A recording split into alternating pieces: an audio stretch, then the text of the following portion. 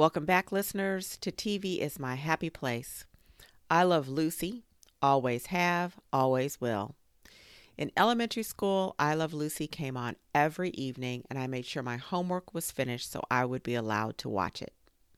Beyond the enjoyment I still feel when I see her comedic genius, I have come to have a deep respect for Lucille Ball as a pioneer in her field and for the diversity she introduced. She was older than her beloved Desi Arnaz, and perhaps my first example of an interracial marriage. She herself was of mixed heritage, but that was not visibly apparent. Another teachable moment.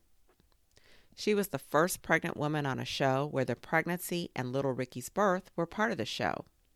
In fact, more people watched that episode than watched the Eisenhower inauguration. The concept of reruns, Desi's idea, was born at the same time when their network agreed to broadcast previously run episodes while Lucy was on medical leave.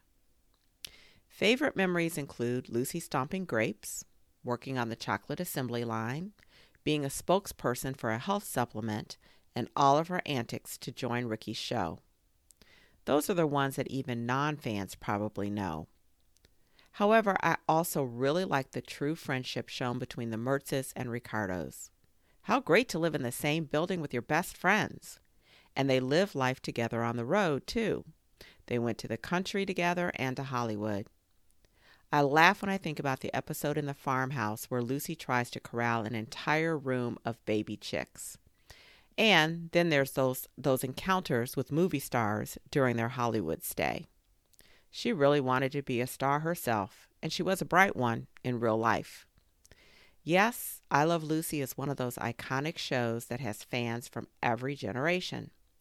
My love of Lucy extends to her other shows that include The Lucy Show, Here's Lucy with her real children as part of the cast, and Life with Lucy.